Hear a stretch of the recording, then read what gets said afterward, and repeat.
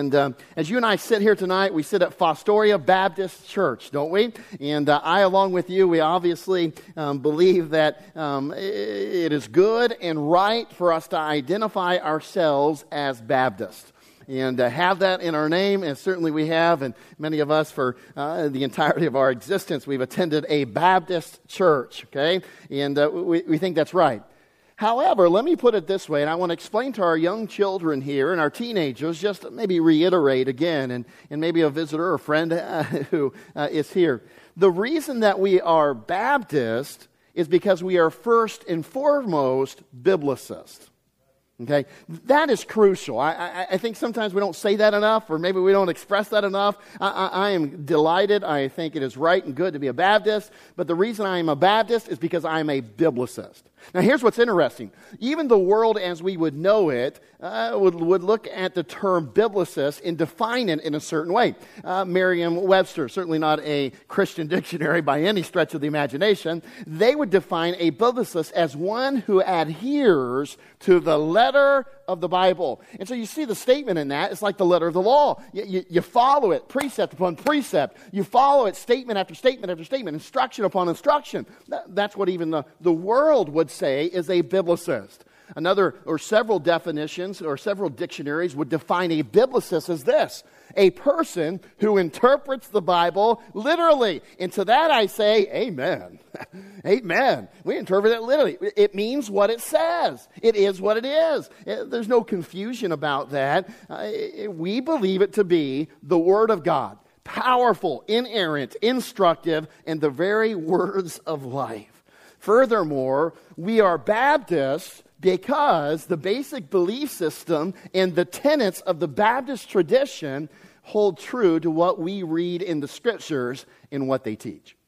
So if I'm a Biblicist, I'm looking, okay, so if we look at many denominations, if we look at many titles and terminologies, why am I a Baptist? Well, I'm a Baptist, and we here are Baptists because we believe the Baptist tradition holds to the Scriptures the closest. We see that in the Scriptures because we have John the Baptist called John the Baptist. Why was that so? Well, one of the crucial doctrines is the reality of being baptized by immersion and being baptized not for salvation, but as a follower of Jesus Christ. Declaring that I have already trusted in Jesus Christ, and the baptism is just identifying with Him. That is a crucial aspect about the doctrine, and certainly what the Bible here teaches. Now let me say this. If I were to find a Baptist church that denied a basic doctrine of the Bible, I would not attend that Baptist church. It's funny, just before the service, someone caught me here, and they were sharing with me a neighbor who told them that they had been talked to by a Baptist, and then proceeded to say that this Baptist shared with them an erroneous doctrine, an erroneous teaching of Scripture. Can a Baptist be wrong? You better believe it. We're Biblicists. And boy, I'll ensure that I don't adhere and say, oh, I agree with that Baptist. No, I'll agree with any Biblicist, though. Someone who takes the Bible literally and adheres to everything it says. Now, again, I'm proud to be a Baptist. But the ultimate difference maker is not whether someone is a Baptist, but whether they are a Biblicist. You and I have probably both met, I know I have, those who did not identify as a Baptist, but who would hold to the literal teaching of the Bible, its doctrines and such. Now, however, all that said, I believe the denominational terms do help us today to know what someone believes and where they stand on the Bible. Where they stand on the Bible. See, a term as Baptist, a term as Lutheran, a term as a Catholic, it will tell us something. It is an informative label or classification that says, okay, this person believes this. Most likely, again, there's always going to be an exception or somebody that deviates, a church, Baptist church that deviates maybe from some, what we would consider a Baptist doctrine. Reality is, though, most likely it tells us, informs us of what they believe and where they stand on the Bible in certain doctrines. Hence the reason I am proudly a Baptist. And I think it is right and good to be so because I think it adheres as great as anything to the what we would call the biblicist or the way of a biblicist. Now, I say all that to say this, okay? The reality is, as we look at the Scriptures, when God led the human authors of the New Testament to write about those who loved Him, treasured His Word, He did not call them by any denominational name as we would use today. Only thing we find is what I alluded to earlier, John the Baptist.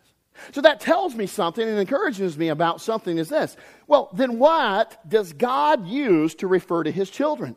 His own. What does He call His own, and what is the importance of that? See, I would say, someone asked me, are you a Christian? Yes, I'm a Christian, and I'm a Baptist. Why do you claim to be a Baptist? Because here's what Baptists believe, and I believe that holds to the Scripture. I'm a biblicist, and so I believe the Baptist belief system is in line with being a biblicist. Okay? I would explain that to somebody and tell them, here's why I claim the term or the label Baptist, because I think it's important. Here's why I claim even more so the term biblicist. I want them to know how highly I view God's Word. That it is the greatest book and most important book, and it is the very gift of God to mankind. So those labels and terms tell us something. Now, when God spoke of His own in those Scriptures, or shall I say this, when God allowed the authors to use certain terms to describe His own in the Scriptures, it meant something. There's importance behind the different terminology, the different labels, the different terms that He has given us in the New Testament. We find at least 5 different titles or names that God uses or allows the authors to use for His own. And I think each one speaks to something. It speaks to a certain characteristic of His own. And we'll look forward to seeing that tonight. To begin with, let's look at Acts chapter 5, will you? Acts chapter number 5. We'll look down at verse number 14. Acts chapter 5, verse 14. We'll be all over the book of Acts, as that's an important book, historical book for the church. And so we'll see many of these terminologies found within here. But look at Acts chapter 5, verse 14. It says this, "And believers were the more added to the church, multitudes both of men and women." First terminology we see for God's own is this, believers, believers. Paul would use that same term. It would be used in other places too. Paul would say this, "Let no man despise thy youth." He's speaking to Timothy. "But be thou an example of the believers." God's own in word and conversation and charity and spirit and faith and purity in 1 Timothy chapter 4, verse 12. Don't miss it. What does the term believer speak to? Well, it's pretty simple, straightforward. Here's what it speaks to. It describes our convictions.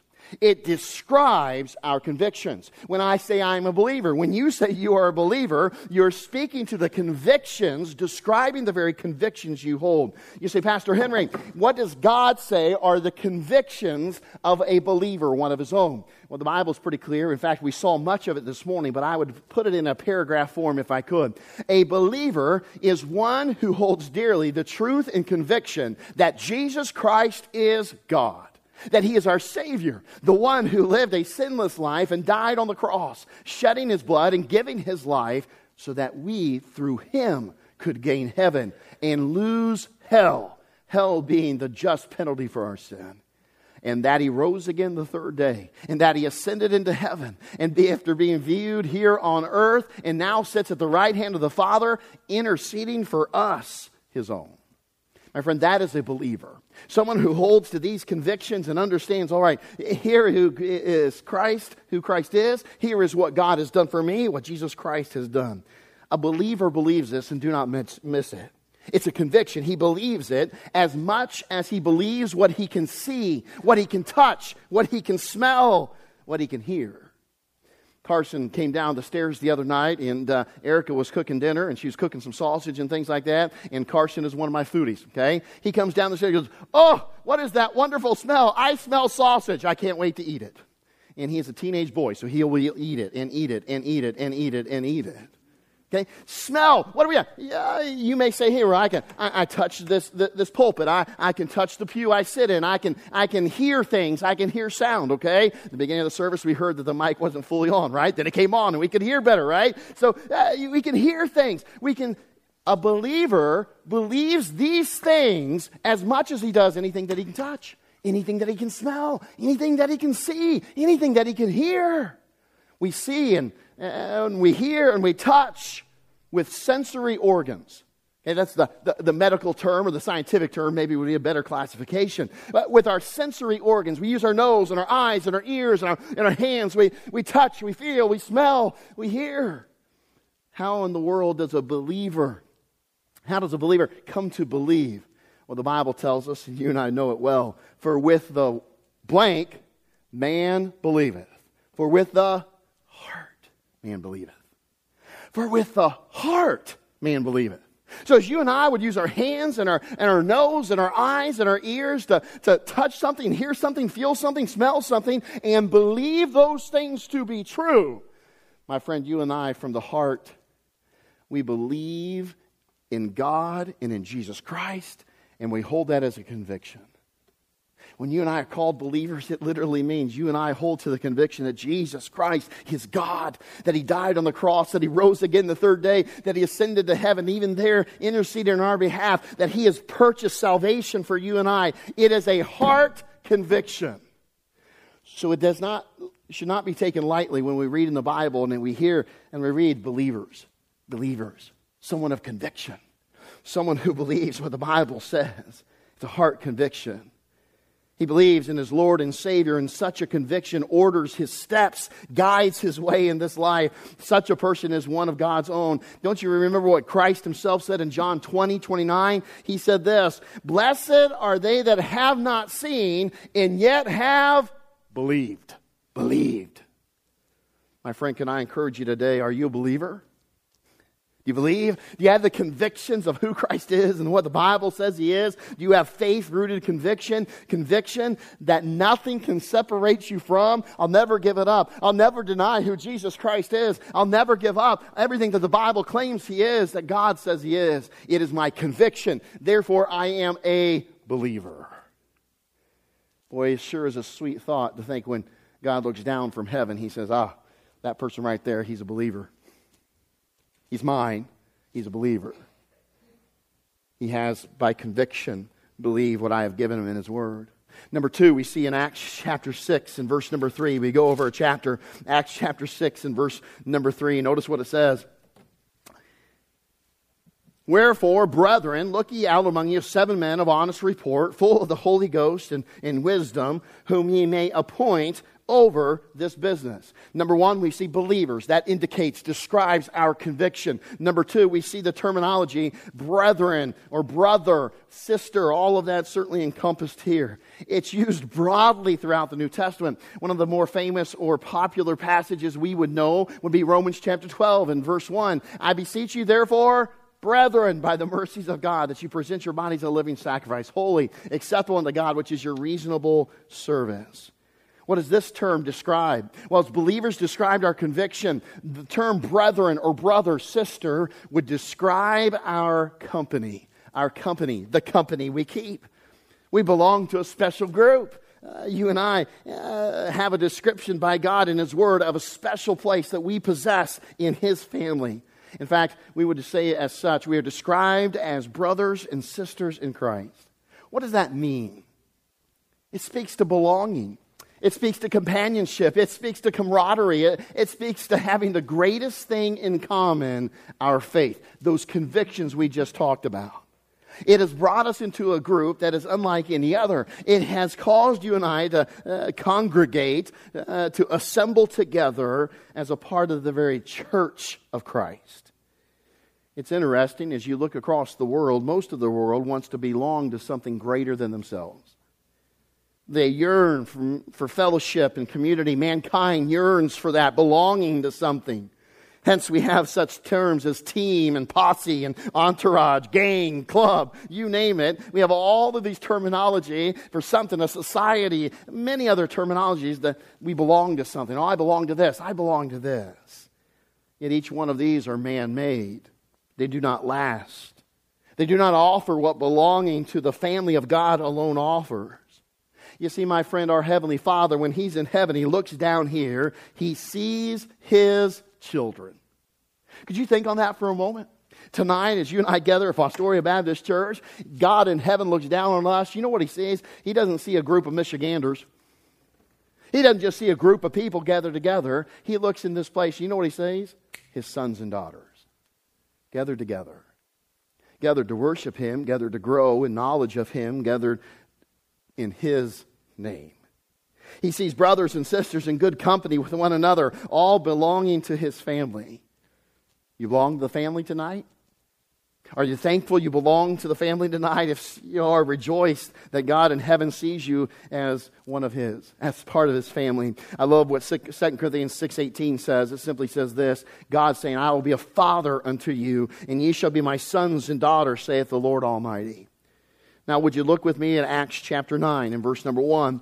We see the next name described for us. Acts chapter 9 and verse number 1. First, we are called believers. It refers and describes our convictions. Make sure you have those convictions. Number 2, the terminology is brethren or brother, sister. That refers to our company. Make sure you enjoy all that you have in that terminology. It certainly speaks to the desire and the intimation of God that He would have us gather together. Forsake not the assembling of ourselves together. Then we come to Acts chapter 6, verse number 3. Acts chapter 9, verse number 1. Notice what it says. Here,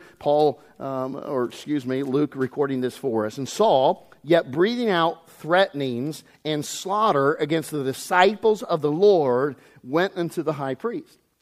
Now, this is an interesting terminology, right? So, number 3, what are we called? God has a name for His own, that is the term disciples. Disciples. Now, the name is broadly used and very familiar with us throughout, but yet it is both broadly and specifically used. It was used in reference to the original 12. The 12 disciples, as we know about and certainly have studied. In fact, we see the verse in Luke 9:1. Then He called His 12 disciples together, gave them power and authority over all devils, and to cure diseases. Yet, it is also used extensively to refer to a large group, many others. Notice this passage, if you will. In those days, when the number of the disciples was multiplied, that's chapter 6 of Acts, verse 1. And then in the verse 2, then the 12, referring to those 12, called the multitude of the disciples unto them. So we see this terminology. It's used to describe the 12, but it's also used to describe really all the followers of Jesus Christ. All the disciples, the multitude of disciples as we see it used here. What is this terminology reference? So when I think that I am a believer, it ought to remind me of my convictions. It describes what I have as convictions. When I hear someone call me Brother Henry, and Brother Rick Mitchell always calls me Brother Henry, and many of you too, if he knows your name and so forth. Man, we refer to you, Brother so-and-so. What does it remind me of? The company we have. The number 3, if you and I are called a disciple, it speaks to something else too, and you might have guessed it. It describes commitment. Commitment. There is something to discipleship. There's something to being a disciple of something, and in this case, of Jesus Christ. It denotes one's devotion, one's fellowship, one's dedication. We might say that a disciple is one who is committed to his Lord. He's committed to His teachings and His instructions, and is committed to pleasing Him and glorifying Him in all things. It is a trifold commitment. He's committed to his Lord. Above all else, we are committed to Jesus Christ. His name above every name. We are committed to His teachings. That's why we hold the Scriptures so dearly. One of the differentiating beliefs of Baptists, and I always remember the acronym, the term Baptist, right? B stands for Bible as the sole authority for faith and practice. We take what we believe straight from God's Word. It is the sole authority. There's not some guy wearing a robe over in Italy that tells us what to believe. There's no somebody in some other church that tells us what to believe. No, I don't tell you and I what to believe. God's Word does. And so we take it. That's our sole authority. So we are dedicated, we are committed to Christ's teachings, His instructions, and then we are committed to glorifying Him. In fact, I like to put it this way. A disciple has a mission statement. And if we were saying, what is the mission statement of a disciple of Jesus Christ? I think Paul captured it well in 1 Corinthians 10:31.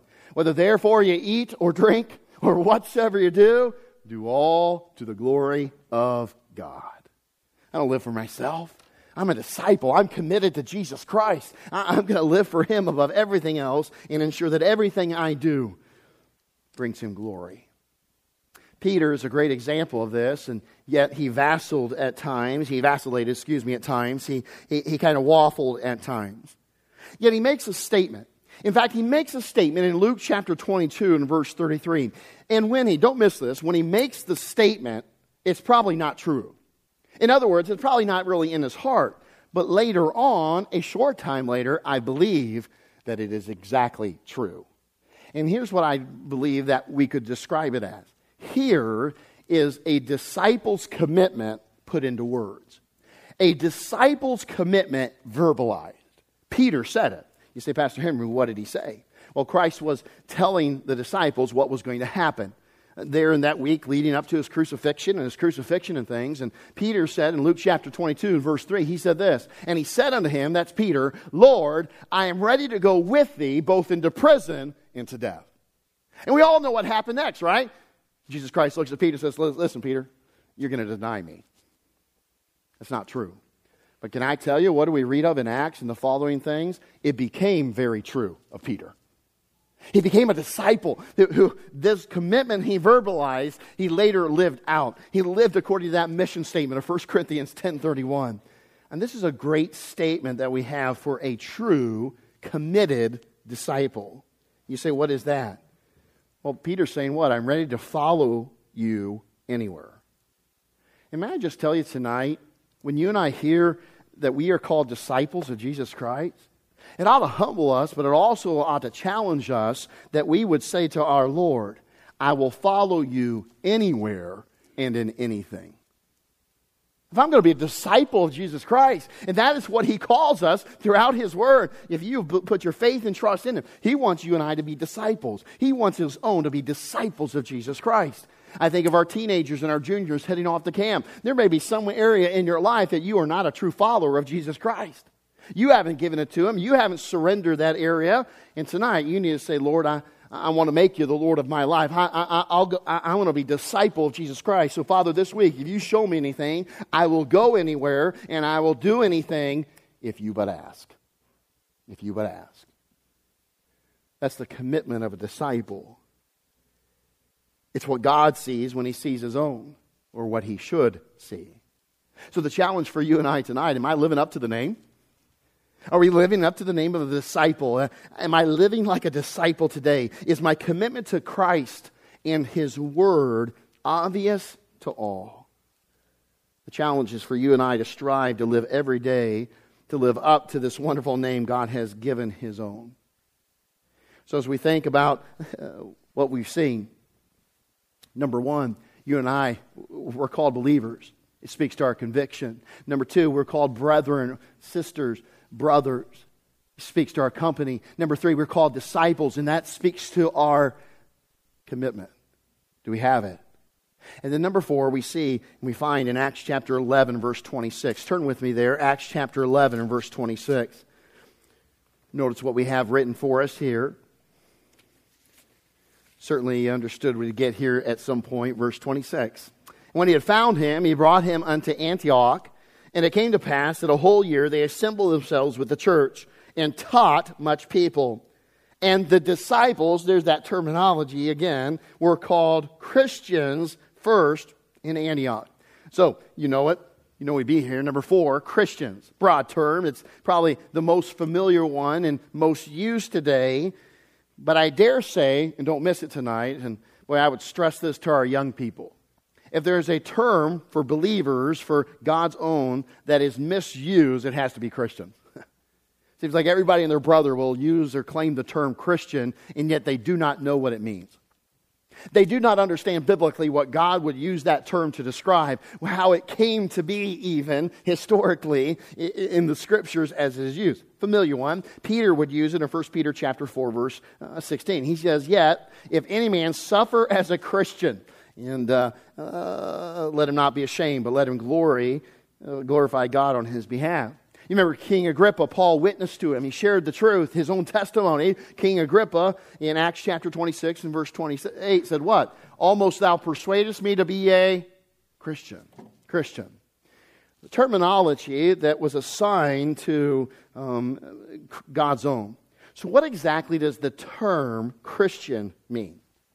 Well, interestingly, historically, we think it probably arose as a derogatory term.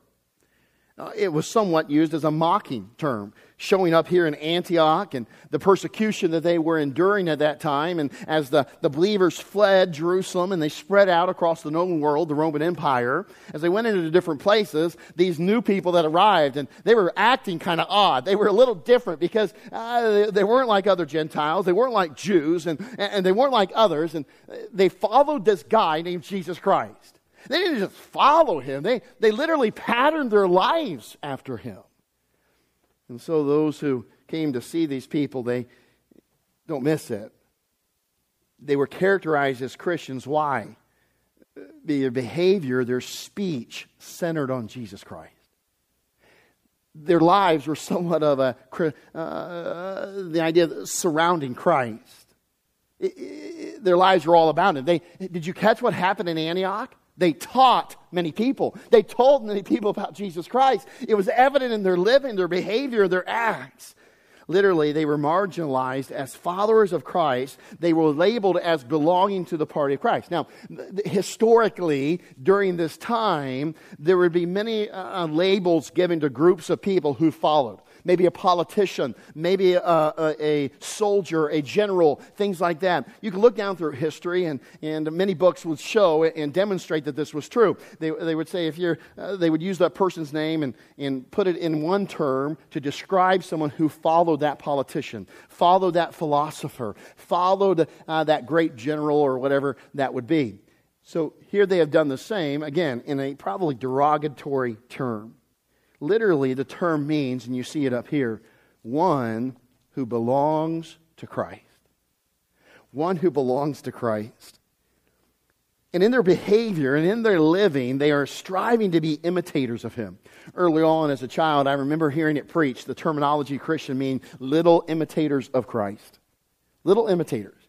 Literally, the world meant it derogatory. You're just like a miniature little Christ. You're a mini Christ running around. And they meant it as a derogatory term. They meant it as to cut someone down.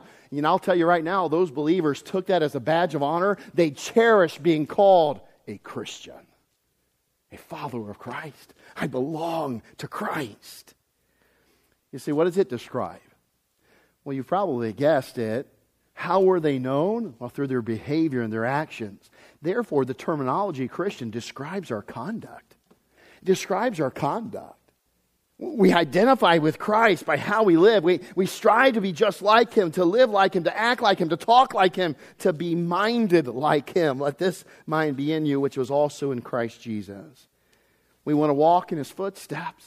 We want to conduct our lives just as he did. We want to follow him in all things, in every aspect of our conduct. You see, though the world initially intended it to be mocking, the believers no doubt cherished being called a Christian, because that's exactly what our Heavenly Father wants for us. Don't miss it.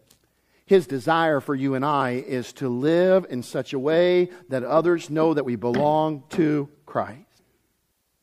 Do you understand why they stuck out in Antioch?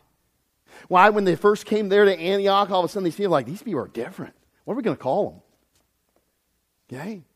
It's funny. I joke about it. Obviously, we're in the north, okay? When I lived in Virginia, everybody said, hey, you sound like a northerner. Then I come to Michigan, they're like, oh, you sound like a southerner. I can't win for losing. We like to identify people where they're from. We like to label them, whatever the case may be, right? And we throw labels on them and descriptions and so forth. You realize when they came to Antioch, these people were like, who are these people? So they watched them. They listened to them. And as they watched them and as they listened to them, they came up. All they do is talk about this Jesus Christ. All they do is say, well, we can't do that because Christ wouldn't want us to. We've got to do this because Christ wants us to. Man, all they are like little Christ. Hey, I know. Let's call them Christians. Let's call them Christians. Little Christ. Little imitators of Christ. And so throughout the New Testament, God in heaven chose to use this term to describe his own.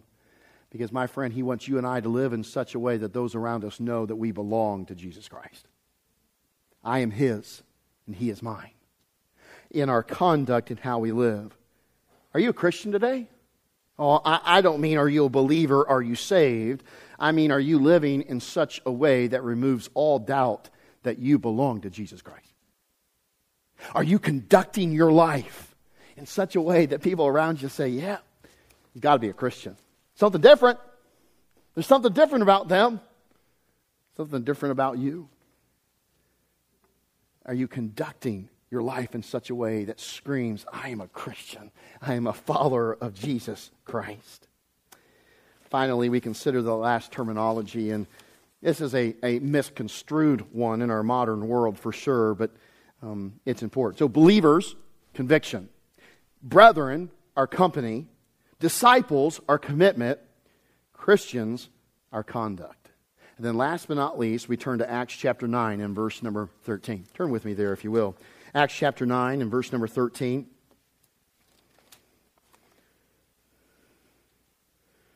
In Acts chapter 9 and verse number 13, here's what we read.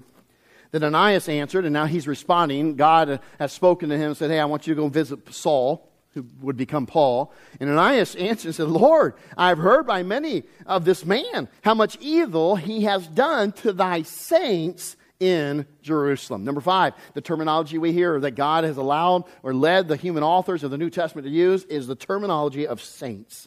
Saints. It's much referenced in the Scriptures.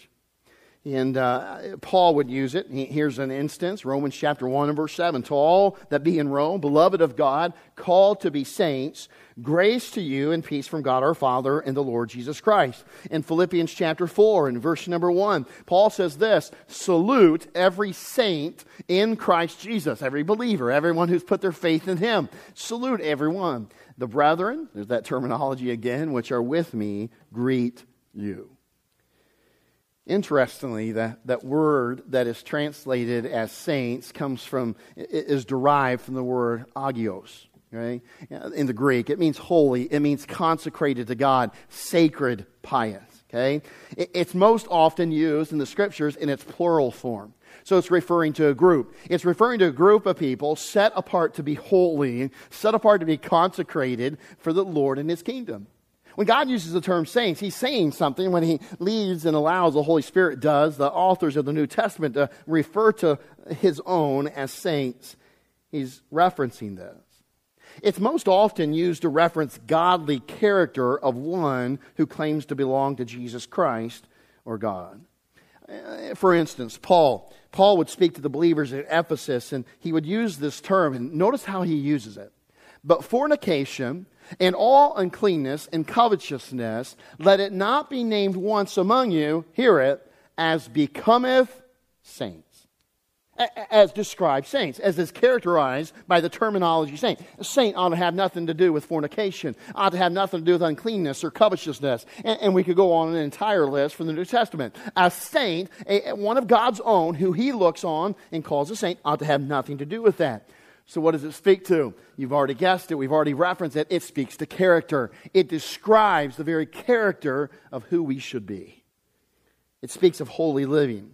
It speaks of heeding and obeying 1 Peter chapter 1, verses 15 and 16. But as He which hath called you is holy, so be ye holy in all manner of conversation. Because it is written, be ye holy, for I am holy.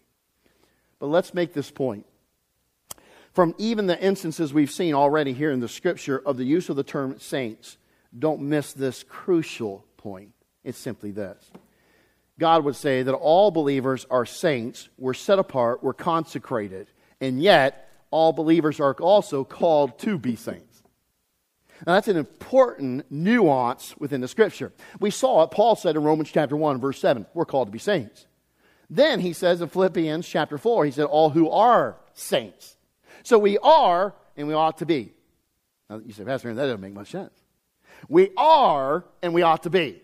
Okay, so what is he saying by that? Well, the Scriptures give us a good verse. Specifically, Paul gives us a good verse that explains how all believers are saints, set apart, consecrated, and yet all believers are called to be saints. What does he say? In 1 Corinthians chapter 1 and verse 2, we have a great verse that illustrates this. Unto the church of God, which is at Corinth, to them that are sanctified in Christ Jesus, called to be saints, With all that in every place, call upon the name of Jesus Christ our Lord, both theirs and ours. Okay? Them that are sanctified in Christ Jesus. Okay? That's hagizo is the Greek word there, and hagios is the Greek word for saints. So same word, same Greek word, just an iteration of it, a derivation of it. And he says, listen, you are sanctified, you are set apart in Christ Jesus, but boy, I sure want you to live like a saint. I want you to live like somebody who is consecrated, dedicated. You're holy, like Jesus Christ. In fact, we'd put it in this statement. You've been set apart unto Christ, so live like it. Live like it. The Catholics have the idea of saints all wrong. Someone reaching sainthood and so forth and such. I love to talk to a Catholic and I love to tell them I'm a saint. I'm a saint here on earth. Oh, how are you a saint? Yeah, you have to do so many things and church has to vote on you as a saint. No. God said the moment you put your faith and trust in Him, you're a saint. You've been set aside. You've been sanctified. You've been consecrated. You are holy in His eyes, much like we talked about this morning. You are righteous. But at the same time, you and I are called to live like one. To live holy. To live like Jesus Christ. Live holy in this life. Live life as Christ would live it. Do what pleases Him. When God looks down from heaven, He sees His saints. The question is this. Are His saints living like saints? Are we living holy? Do we let every area, or as the Bible would say, in all manner of conversation, am I holy?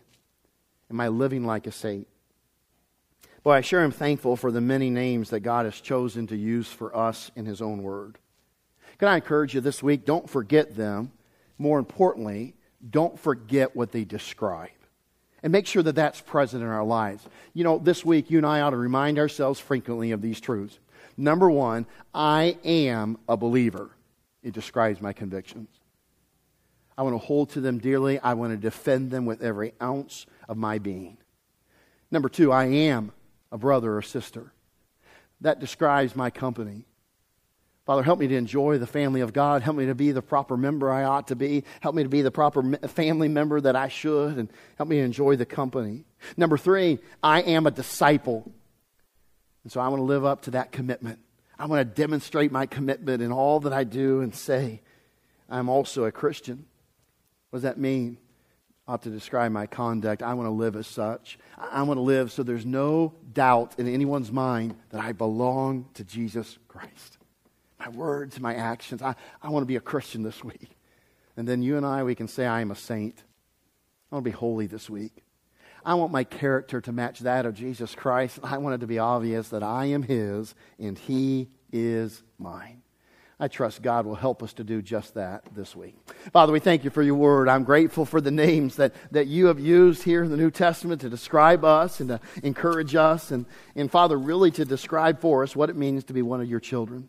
Help us now, Father, to take these truths. And Father, I pray this week as we hear the term Christian, as we hear maybe the term disciple, as we hear any of these terms, or we think of them and read of them in Your Word, that we would think of these truths. And we would ensure that they describe in us exactly what that term means. Father, I am so very thankful for Your Word. I'm thankful for the truth that it conveys and the message that it gives. And Father, I am grateful that we can find our doctrine and what to believe and the rudiments of our faith within Your Word. Now, Father, as You have called us these things, help us to live up to them. Help us to gladly and freely, proudly, confidently claim every one of these names. And then, Father, I pray that the very characterization each of one of them describes would be found in our lives.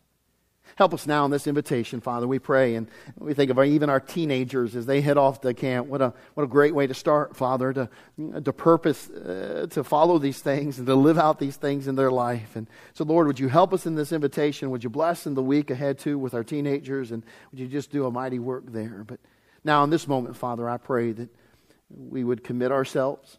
We would dedicate ourselves. We would consecrate ourselves to living according to what You would see us to be. Ask us to be and call us to be. Now bless in this invitation as only You can.